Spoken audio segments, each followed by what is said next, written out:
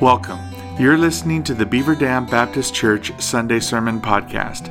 If you would like more information about Beaver Dam Baptist Church or have questions about today's message, please visit us on the internet at www.bdbc.org.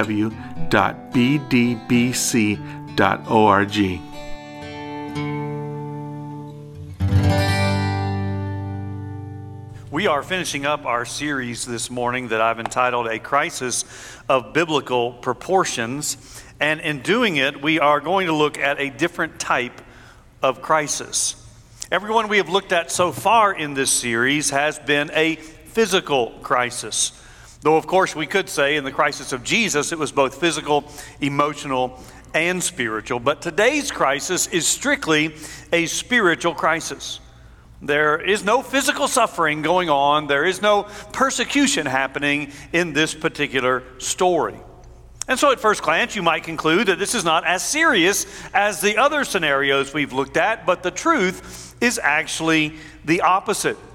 Jesus said on one occasion, "Do not fear those who can only kill the body, but fear the one who can kill both body and soul." We make the claim that our spiritual life, that is our salvation, our eternity, is the most important aspect of our lives. And if that is true, if it's more than just a claim and it is reality, then a spiritual crisis is indeed a serious attack. One that might result in us believing a false gospel and therefore going way off track. That such attacks continue to this day are beyond question. And in fact, they are so numerous and at times often subtle that we don't even recognize them. Like Pearl Harbor, which we remembered this past week, 79 years ago. A sudden and surprise attack. We didn't know it was coming until we saw the devastation. And that is sometimes the case when it comes to spiritual attacks. The easy ones to spot are those that deny the deity of Christ or some other foundational element of our faith. But the more subtle ones will come, quoting Scripture and sounding very realistic, and yet adding something to salvation. They will come and often say that, sure, it's by grace through faith, but that's not enough. There is something else that must be added. And as we'll see this morning, this is nothing new. It has been going on since the inception of Christianity and has reared its ugly head in one way or another in every generation since. Often these heresies reappear with a new name, but they're the same old heresy. But since many of us do not know our Christian history, it is easy to fall for them all over again, in spite of the fact that they've been addressed in Christian history, they've been rebuked as false teaching, and yet we don't know it. And so today we examine the first council in Christian history. We call it the Jerusalem Council, obviously because it was held in Jerusalem, and it is found in Acts chapter 15. A dispute had arisen between Paul and some of his associates on the one side, and some other men that we often call Judaizers on the other side. This term Judaizers is a term we use for those professing Christians who also want to add Jewish elements in order to be saved. The particular issue that we're going to look at is especially serious because it hits at the foundation of what the gospel is all about. And it occurred very early in church history, which means it had the potential to derail the genuine gospel really before it ever got firmly established. So this morning we are looking at a crisis of the gospel. Acts chapter 15, beginning in verse 1. But some men came down from Judea and were teaching the brothers, unless you are circumcised according to the custom of Moses, you cannot be saved. And after Paul and Barnabas had no small dissension and debate with them, Paul and Barnabas and some of the others were appointed to go up to Jerusalem to the apostles and the elders about this question. So being sent on their way by the church, they passed through both Phoenicia and Samaria, describing in detail the conversion of the Gentiles, and brought great joy to all the brothers. When they came to Jerusalem, they were welcomed by the church and the apostles and the elders, and they declared all that God had done with them. But some believers who belonged to the party of the Pharisees rose up and said, "It is necessary to circumcise them and to order them to keep the law of Moses." The apostles and the elders were gathered together to consider this matter. And after there had been much debate, Peter stood up and said to them, "Brothers, you know that in the early days God made a choice among you that by my mouth the Gentiles should hear the word of the gospel and believe. And God, who knows the heart, bore witness to them by giving them the Holy Spirit just as he did to us. And he made no distinction between us and them, having cleansed their hearts by faith. Now, therefore, why are you putting God to the test by placing a yoke on the neck of the disciples that neither our fathers nor we have been able to bear? But we believe that we will be saved through the grace of the Lord Jesus, just as they will." And all the assembly fell silent, and they listened to Barnabas and Saul as they related what signs and wonders God had done through them among the Gentiles. After they finished speaking, James replied, "Brothers, listen to me. Simeon has related how God first visited the Gentiles to take from them a people for his name. And with this, the words of the prophets agree. Just as it is written, after this I will return, and I will rebuild the tent of David that has fallen. I will rebuild its ruins, and I will restore it, that the remnant of mankind may seek the Lord, and all the Gentiles who are called by my name, says the Lord, who make these things known from of old. Therefore, my judgment is that we should not trouble those of the Gentiles who turn to God, but should write to them to abstain from the things polluted by idols, and from sexual immorality, and from what has been strangled, and from blood. For from ancient generations Moses has had in every city those who proclaim him, for he is read every Sabbath in the synagogues." Now I know that's a lot of verses. There's more that I could read, but I'm going to just summarize that later. And we are going to start with a crisis in Antioch. Chapters 13 and 14 of Acts describe what we call the first missionary journey of Paul and Barnabas. A missionary journey that began in the church in Antioch and ended in the church in Antioch. And you will remember that it was in Antioch that the disciples were first called Christians. There are actually two Antiochs in the New Testament, but the one we're talking about is a city to which some of the Jews fled when they were persecuted. It is also a city to which many Jewish Christians fled after the stoning of Stephen. It was the third largest city in the Roman Empire at the time. Obviously, the largest city was Rome itself. The second largest city was Alexandria in Egypt, a city that we said last week was in all likelihood the city to which Jesus fled with his family. But we are in Antioch in Syria, nearly 300 miles away from Jerusalem. So there are both Jews and Gentiles in the city, and there are both Jews and Gentile believers in the church. Now we know that Peter was convinced of the Gentile mission through a vision that God gave him. He saw unclean food, and God said, "Do not call unclean what I have called clean." We know that Paul and Barnabas are convinced of the Gentile mission because they've been sent out by the Antioch church, and they have come back from their journey, which was largely to Gentiles, rejoicing in what God through the Spirit had done. They knew they were called and converted, and they knew that God was doing the same thing among the Gentiles in the various cities that they went to. But even Peter had his doubts, and at one point had to be confronted by Paul because of the way he was acting. So we can well imagine what the others must have been thinking. What are the other apostles, what are the other leaders in the early church thinking about the Gentiles and what they must do in order to be saved? Or what is the average church member in Antioch or any of the churches? What are their thoughts about what a Gentile must do in order to be saved? We can well imagine that if the apostles are in some discussion about it, that the average church member was often confused about it. And that certainly could be said consistently today. Yes, even in evangelical churches like our own, there is much confusion when it comes to what is the gospel and what must I do in order to be saved. Now, in this case, the nature of this crisis is spelled out very clearly for us. We do not have to guess, for we are told. Verse 1, some men came down from Judea, and they were teaching that Gentiles had to be circumcised in order to be saved. And again, we call them Judaizers because they're trying to add Jewish elements in order for Gentiles to be saved. Now, we know that God had commanded circumcision for Jewish males as a sign of the covenant relationship that they had with Him.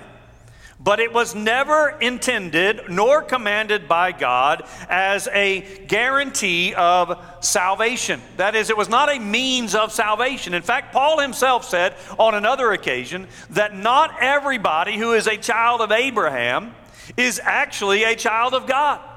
In other words, he's saying just because someone is Jewish doesn't mean that they're right with God. Even though someone might be circumcised, it does not mean that they have a right relationship with God.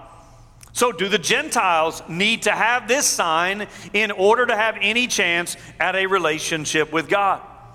Now, obviously, we do not deal with this specific issue anymore, at least as it pertains to circumcision, but we do still face it. It is heard in many different ways. I'll just give you one. It is heard in those that teach that baptism is necessary for salvation, what we often call baptismal regeneration. That is, you cannot be saved. There are churches, there are denominations that teach this. You cannot be saved unless you are baptized. Now, of course, you know, as Baptists, we are serious about baptism. We understand that not only are you to be baptized in order to join the church, but you are to be baptized by immersion. That's why we got the name Baptist. But we do not believe that baptism saves. After all, the thief on the cross certainly was not baptized. And yet Jesus told him, today you will be with me in paradise. We believe it is an important step of obedience after salvation, but we believe that Jesus alone saves. So when I talk to children about baptism, I often ask them this question.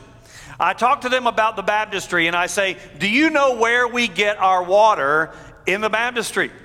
And that's a confusing question to them. They almost never know how to answer me. And so I have to answer myself. And I say the water in our baptistry comes from the same place. If you live in this area, it comes from the same place that your water in the bathtub at home comes from. That is, we get it from Halls Del Powell, just like you get your water at home. And my point is simply that there is nothing magical about the water in the baptistry. There is nothing there that saves. It is symbolic of the fact that Christ has saved, and we are identifying publicly in our relationship with Christ by being buried with Jesus by baptism and then rising again to live a new life. So we do not believe that baptism saves, and it's the same kind of argument that these individuals were making here in Acts chapter 15. But they were doing it with much more than the sign of the covenant. Look at verse 5. Verse 5 says that they were teaching that Gentiles had to keep the law of Moses in order to be saved. So we are clearly, if circumcision wasn't enough, and it was, we are clearly now over into the realm of works salvation. Again, the issue is not whether Gentiles can be saved. The question is, how are they saved? Was it by grace through faith, or must they be circumcised and keep the law of Moses? Now, this too is a popular addition today with any number of man-made laws insisted upon for salvation. Now, please hear this distinction. We are not saying that because we are saved apart from works, that works or the law no longer matter. That is what is called antinomianism. That is against the law. There are people who teach that the law no longer has any bearing on the Christian because we are not saved by works. Legalism is the opposite extreme, a word you're probably more familiar with. It is the idea that you must keep the law in order to be saved, which is exactly what these folks were teaching. Now, neither of these is a good option, and both are very dangerous: legalism and antinomianism. Instead, we believe that we're saved by grace through faith, and that works then follow as a natural result, or what we might call fruit, of our salvation. And this is such a subtle but significant distinction that leaves many trying hard to work their way to heaven, while others trample upon grace and do nothing, leaving many just like those in Antioch, confused. Now, if you still have your Bibles open, let's look down at verse 24. We didn't read this verse, but I want to call your attention to it now. Verse 24. Since we have heard that some persons have gone out from us and troubled you with words, unsettling your minds, although we gave them no instructions. That is, they are confused. And you may find yourself troubled and confused over all of this. Your mind having a hard time making the distinction between what is the true gospel and that which is false. Or you might think that you've got it all figured out, and you don't realize that maybe you have embraced a false gospel because it is so subtle. It's like COVID. And nowadays we have to use that word at least once in every sermon. It's mandatory for preaching that we use the word COVID. So just like COVID, you can have the virus and not know you have it.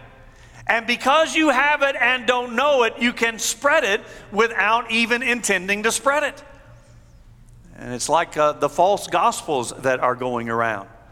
Wrong ways of salvation. You can embrace it without even realizing it, and thus you can spread it without even intending to.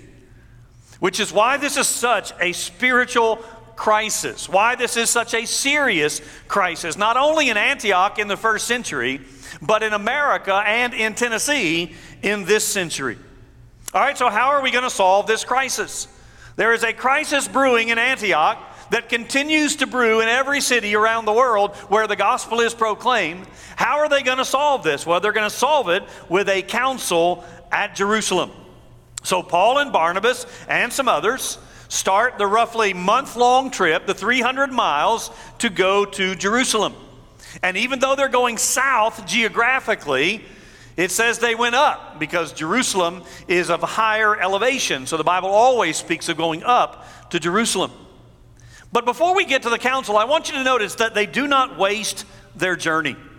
Even though this is a serious issue and urgently needs to be dealt with, they are ministering along the way. And verse 3 says that as they're going through these cities on their way to Jerusalem, they brought great joy to all the brothers. It is certainly a difficult lesson for us to learn, and one that we often forget. We don't need to get so busy with our plans and making sure we're accomplishing all that we want to accomplish, even if it's good, that we don't have the time to minister to people along the way. But when they arrive in Jerusalem, they are greeted and the council begins. There are 3 speeches. Peter opens up the discussion with the first speech, and he goes back to the vision that I mentioned earlier, which is recorded for us in Acts chapter 10. And though it had probably occurred up to about 10 years prior to Acts chapter 15, it is still vividly upon his mind, along with the conversion of Cornelius and the other Gentiles as a result. So Peter talks about how these Gentiles heard the message of salvation, they embraced that message and received the same Holy Spirit just like the Jewish believers. Verse 9, he says very clearly, there were no distinctions. They were saved just like we were saved. They were cleansed by faith just like we were. And if all of that is true, he goes on to say, why would you add any other burden in this process that has put God to the test? Did you notice the way that's phrased? That it's putting God to the test. Now, we might expect it to say they're putting the Gentiles to the test. That is, are they going to live up to these commandments? So we're putting them to the test, but that's not what he says. He says you're putting God to the test, because it is God who has laid out the requirements for salvation, and those requirements do not include circumcision nor obedience to the law. So it is God who is being challenged and tested by these added requirements. Now notice also this very important element. It's also in verse 10 there. he goes on to say that our fathers, nor we, have been able to keep the law. I mean, why are you telling Gentiles that they've got to keep the law of Moses when we haven't been able to do it? I mean, you don't have to be an Old Testament scholar to know that when you read the Old Testament, the Israelites failed time and time again. Over and over again, they would make a commitment to God and they would fail in that commitment. They would sin against God. In fact, several of the sermons in this series have been crises that the Israelites went through because God was punishing them for the fact that they were sinful. That is, they were not keeping the law. And so Peter says, if our forefathers couldn't do it, and we can't do it, why are you making the Gentiles do it? I mean, Paul said of himself that he was the chief of sinners. So none of us can keep the law, which means imposing a standard of keeping the law for salvation simply isn't logical. And the same thing could be asked and answered today. Those who teach and impose some form of work salvation on others, we ought to ask them, have you perfectly kept the law? If you're trying to tell others that they must do these things in order to be saved, have you perfectly done those things? And if you say yes, then what about John's statement in his first epistle? That if we say we have no sin, we make him a liar. Often with those who teach works salvation, it is a case of selective application. And by that I mean that their works salvation includes some specific elements, certain sins to avoid and certain services to render that they themselves think that they've done pretty well at. All without making the connection that they fall woefully short in other areas that they apparently deem less important. But doesn't the Bible also say that if we break the law in one point, we are offenders of the law in all points? And so none of us can keep the law, and therefore it is not necessary in order to be saved. Works salvation is simply not a logical gospel because none of us qualify. Well, the second speech is from Paul.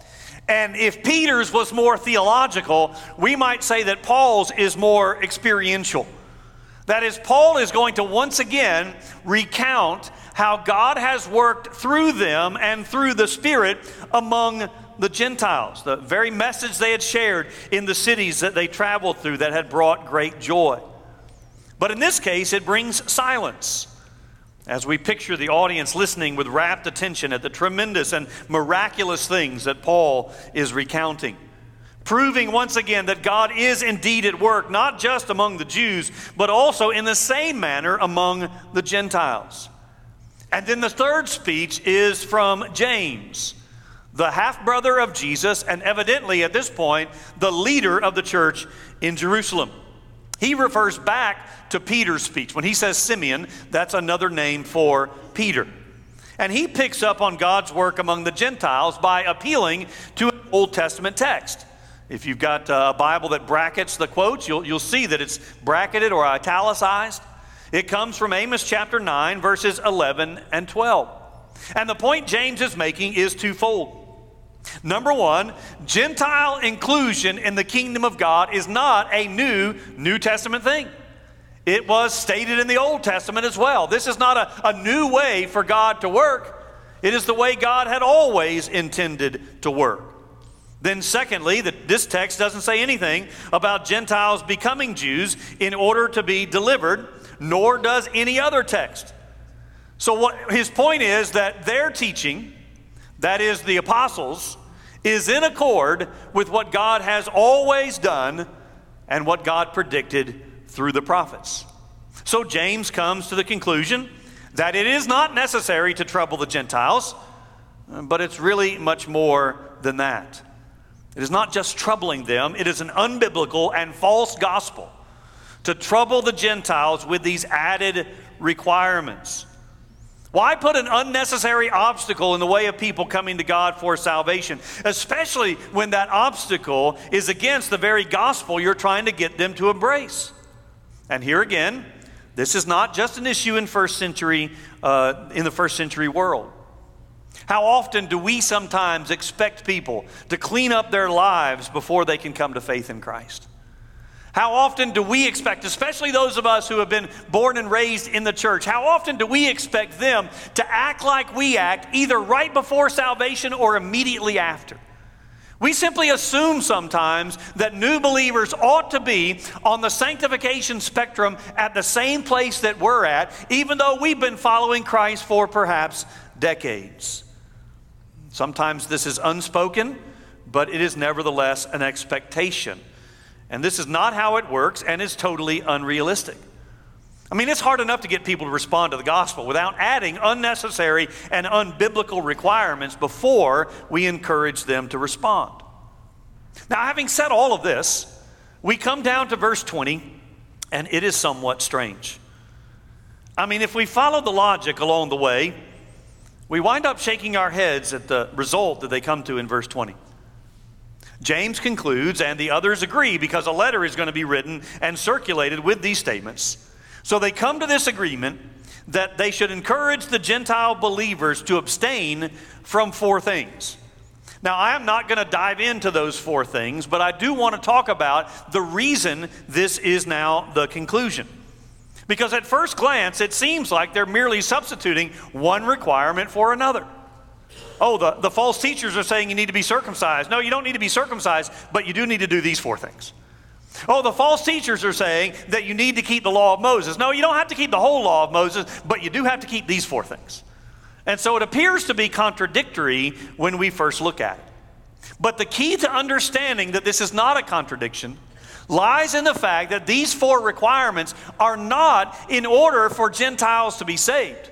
But it is an effort on the part of these leaders to break down the barriers between Jews and Gentiles. All 4 of these, or at least 3 of the 4, if not all 4, deal with issues of ritual purity, something that you know the Jews were very serious about.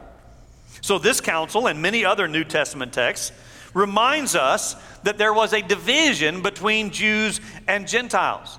And this barrier didn't just disappear when either side professed faith in Christ.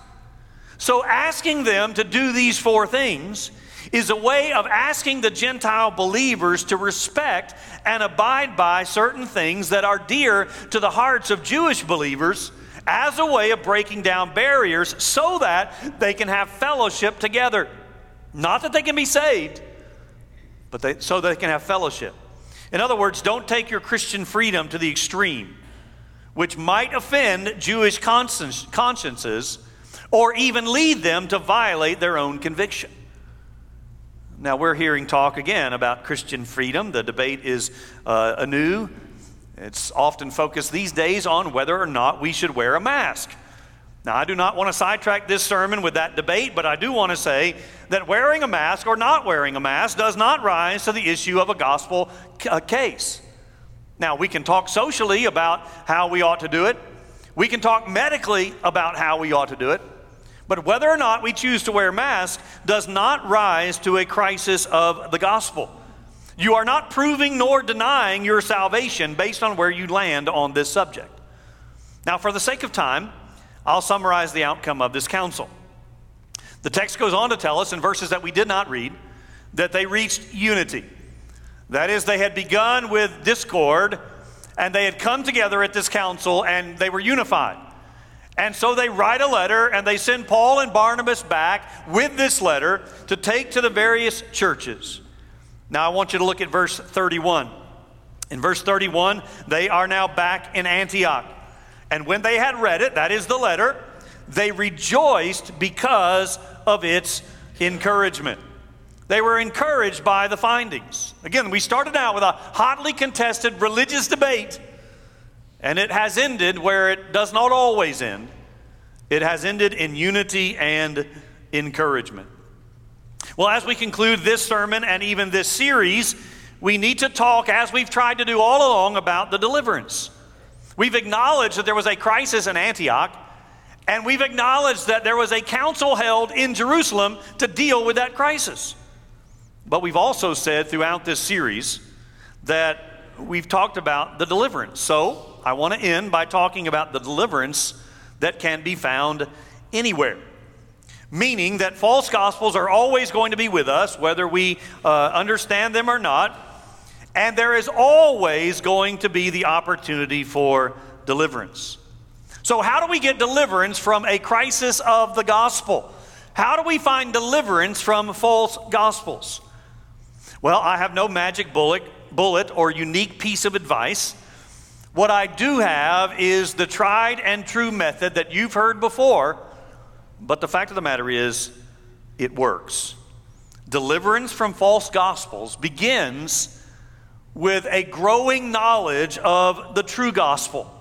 The more we know about what the Bible says about the nature of the gospel, the easier it becomes to spot anything else that is false. I've used this illustration before, but agents who work for governments in the area of counterfeit dollars are not trained by looking at a bunch of different counterfeit bills. They are trained by looking at the real currency, because they know that the more they know the real currency and every single aspect of it, the easier it's going to be to spot anything that doesn't match up. And so it is true in our spiritual lives. The more we know the truth of the biblical gospel, the less chance there will be to be swayed by anything else. Jesus said, "You will know the truth, and the truth will set you free." And that is certainly true when it comes to this area of false gospels. Added to that, we need to exercise faith. Faith in the promises of God and the truth of His gospel. We sometimes think of faith merely as the beginning point, that we are saved by grace through faith. So we know we have to exercise faith in order to be saved. But the fact of the matter is, we continue to exercise faith for the rest of our lives. We walk by faith, not by sight, which means we need to consistently and continually apply God's word to our lives and to our circumstances. Daily and consistently appropriating our faith to these ongoing circumstances, which means that even in a pandemic, we believe that God has a plan and God has a purpose, and He will deliver us through these difficult days. It means even in a pandemic, we are to walk by faith, not walk in fear. Even though I acknowledge that people are afraid of the virus and its consequences, we as believers should be able to rise above that and walk in faith, though I understand that is easy to say and much harder to do. But as we conclude this series, we've been reminded that whether it's our national crises, or whether it is personal crises, or whether it is all of the above, we do not have to experience these difficulties alone, because Christ is with us. We have seen that we're not the first to go through difficult times. We've seen in the Bible that there were much more difficult circumstances than we're going through that lasted way longer than what we have had to put up with. But we've seen in the process that God is faithful. Faithful to deliver His people as He promised. And that's what we celebrate at Christmas, isn't it? The greatest deliverance of all time, the deliverance from sin. So after all Jesus has done for us, may we not revert back to a works-based approach to salvation. Not only is it not biblical, it simply doesn't work. It's not logical. So in closing, look at verse 11. In verse 11, this is the end of Peter's speech. But we believe that we will be saved through the grace of our Lord Jesus, just as they will. Now that's the good news. The good news of the gospel is that I can't earn my way into a right relationship with God, but God in Christ has paved the way for me and for you. That's the gospel of grace. Let me pray. Father, we do thank you that we do not have to earn our way, because our forefathers couldn't do it, and we can't do it either. But thank you that we are saved by your grace through faith. And then we walk by faith, producing through your Holy Spirit works of righteousness as the fruit of what you're doing in our lives. I pray that we would always have clarity when it comes to the gospel, so that we would know false gospels when we see them. Is our prayer in Jesus' name. Amen. Let's stand and sing.